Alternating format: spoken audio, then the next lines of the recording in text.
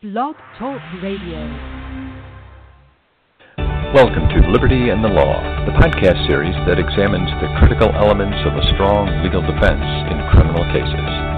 Join respected attorney James Dorr for this lively discussion on the rights of criminal defendants and the important role defense attorneys play in our legal system. There are really many elements to the defense approach in various criminal cases, and in recent months we've delved into some of those here on Liberty and the Law. Today we're going to I'd say maybe be a bit more granular, drill down a little bit as we look at the differences between misdemeanor and felony cases, and talk about how an experienced criminal defense attorney will gather evidence in each of those scenarios. Hi, everybody. Jim Mitchell, and once again, I will be joined in our discussion by Lavelle Law attorney James Dorr. Today's discussion, whenever James is along, it's going to be informative, it's going to be engaging, and we're going to share a lot of information with you, so I'm looking forward to it. Mr. Dorr, good to talk to you again. Good afternoon. Hey, Jim, it's good to see you again, and good to be back on the show, and looking forward to this topic. Yeah, so we've mentioned this in the past a little bit, so let's do a quick reset in terms of discovery. When we throw that term out there, does that cover the process of gathering evidence to help begin building your defense? Right. It's a process of disclosure of evidence. Now, you can use discovery, that same term, in a civil matter, but since we're here to talk about criminal law, we're going to talk about it in terms of criminal cases. And normally the discovery we're talking about is the evidence that the state's attorney's office, the prosecutors would have, evidence that they intend to use to establish their case against my client, so against the criminal defendant in the case. Now, I know we've mentioned the differences in the past between a misdemeanor and felony cases, some of the different things that you do. When I refer to differences, is that relative to the type of evidence you're gathering, the process for gathering that evidence, or both? It affects the process, definitely, and because it affects what the defendant is entitled to, the material he's entitled to receive. So in misdemeanor cases, there's generally the defendant has less rights to discovery than they would if in a felony case. So misdemeanor is generally punishable by less than a year in jail. A felony would be 1 year or more, depending on what the case is. Could be substantially more than a year. So generally, with felony cases, there's more requirements put on prosecutors because it's a more serious case. You're looking at more prison time, harsher results or harsher penalties against the defendant than would in a lot of misdemeanor cases. So you could say that discovery is a little more there's more oversight of felony discovery statutorially than there would be in a misdemeanor case. But yeah, to answer your question, yes, the seriousness of the charges can directly impact the kind of discovery available to the defendant. So let's start on the misdemeanor side. In terms of the prosecutor, do they need to simply give you everything they have available to them, or do you have to specifically request that certain things come to you in those cases? Well, in misdemeanor cases, it's governed by what's called Schmidt discovery. It's just a case name, but essentially the case would outline, and the courts would follow this in determining what kind of evidence needs to be disclosed to the defendant. So in misdemeanor cases, not that much. I mean, it's been ruled that you can get a copy of the police reports and a copy of the charges against you, but not much else. Now, over years, judges, the courts have taken a look at this and expanded that discovery a little bit out of fundamental fairness and concerns for due process. So things like videotapes in DUI arrests, well, they become much more common to disclose, even though it wasn't something expected in the common law. The judges have determined that out of fairness that they need to disclose things like videos to a defendant in a case like that.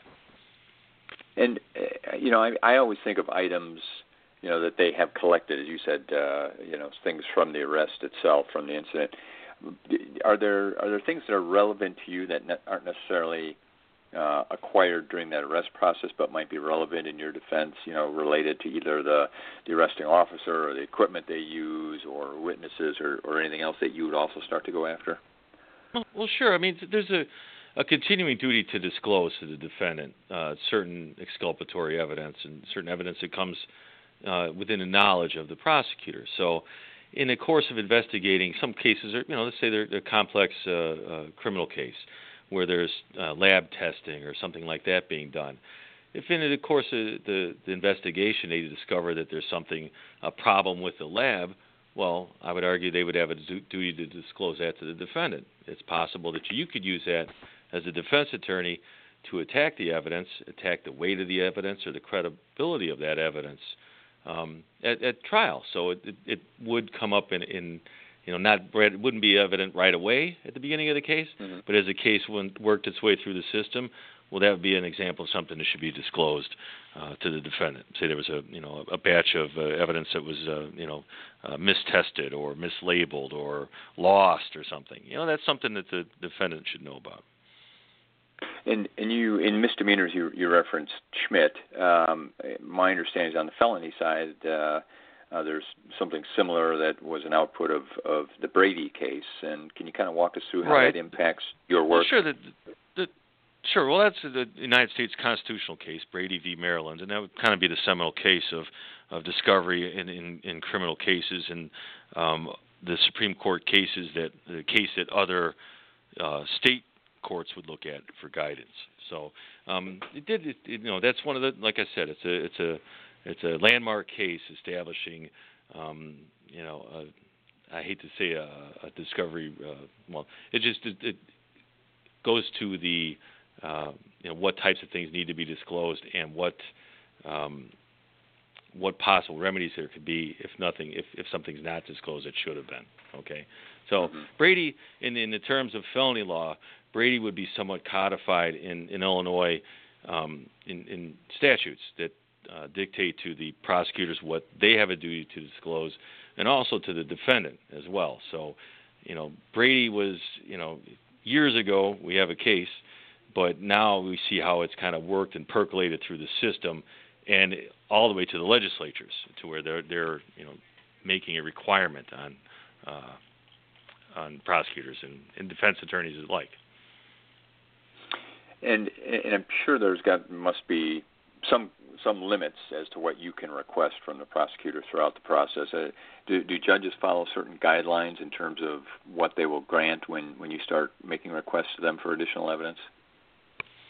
Well, the judge is going to be required or look at the concerns of fundamental fairness and due process, and wants to make sure that the process is fair for not only the defendant but the prosecutor as well. So the judge is being impartial, and he's kind of the referee up there. Okay, but if there's evidence that hasn't been disclosed, and I want to make the argument that it should be, I need to present that in a motion to the court and outlining the reasons why the evidence should be disclosed, and some case law that would support that disclosure as well. So I would be citing cases like Brady, like Schmidt, and other cases that have followed Brady, and making that request, and so the judge can enter an order,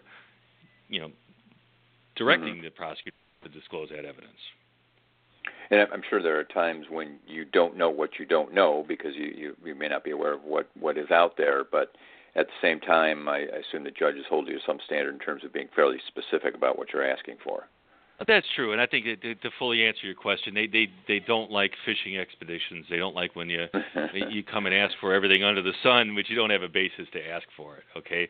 Or if you're asking for things, let's say you're using a boilerplate motion, and then say I asked for a video like I would for a DUI stop, but the arrest had nothing to do with that. The arrest is, say, for a battery. Well, the judge is going to look at me like, you want a video of the arrest? So you got to tailor what you're asking a judge for, specifically as possible, because otherwise a judge will view that as wasting the judge's time and a fishing expedition on top of it. So just a good rule of thumb, when you're asking a judge for something, you better be pretty specific on what you're asking for and have some grounds to ask for it. Well, our guest today, Attorney James Dorr, has that type of experience. He's been a criminal defense attorney for several decades now, and he's with Lavelle Law. He always guides us through these discussions on liberty and the law. And he certainly spent many hours in the courtroom, and as you're learning today, probably multiples of that time gathering information and preparing either before going to court or working out settlements on behalf of his clients. LavelleLaw.com is where you can get a lot more information than we're going to share with you today, but it's a great starting point for us to kind of get this process started in this discussion. It seems to me that once a case is opened, does that evidence sort of have to sit and be available until it's resolved, or when you're doing your requests and motions, you're working under some timelines to make sure you get stuff early?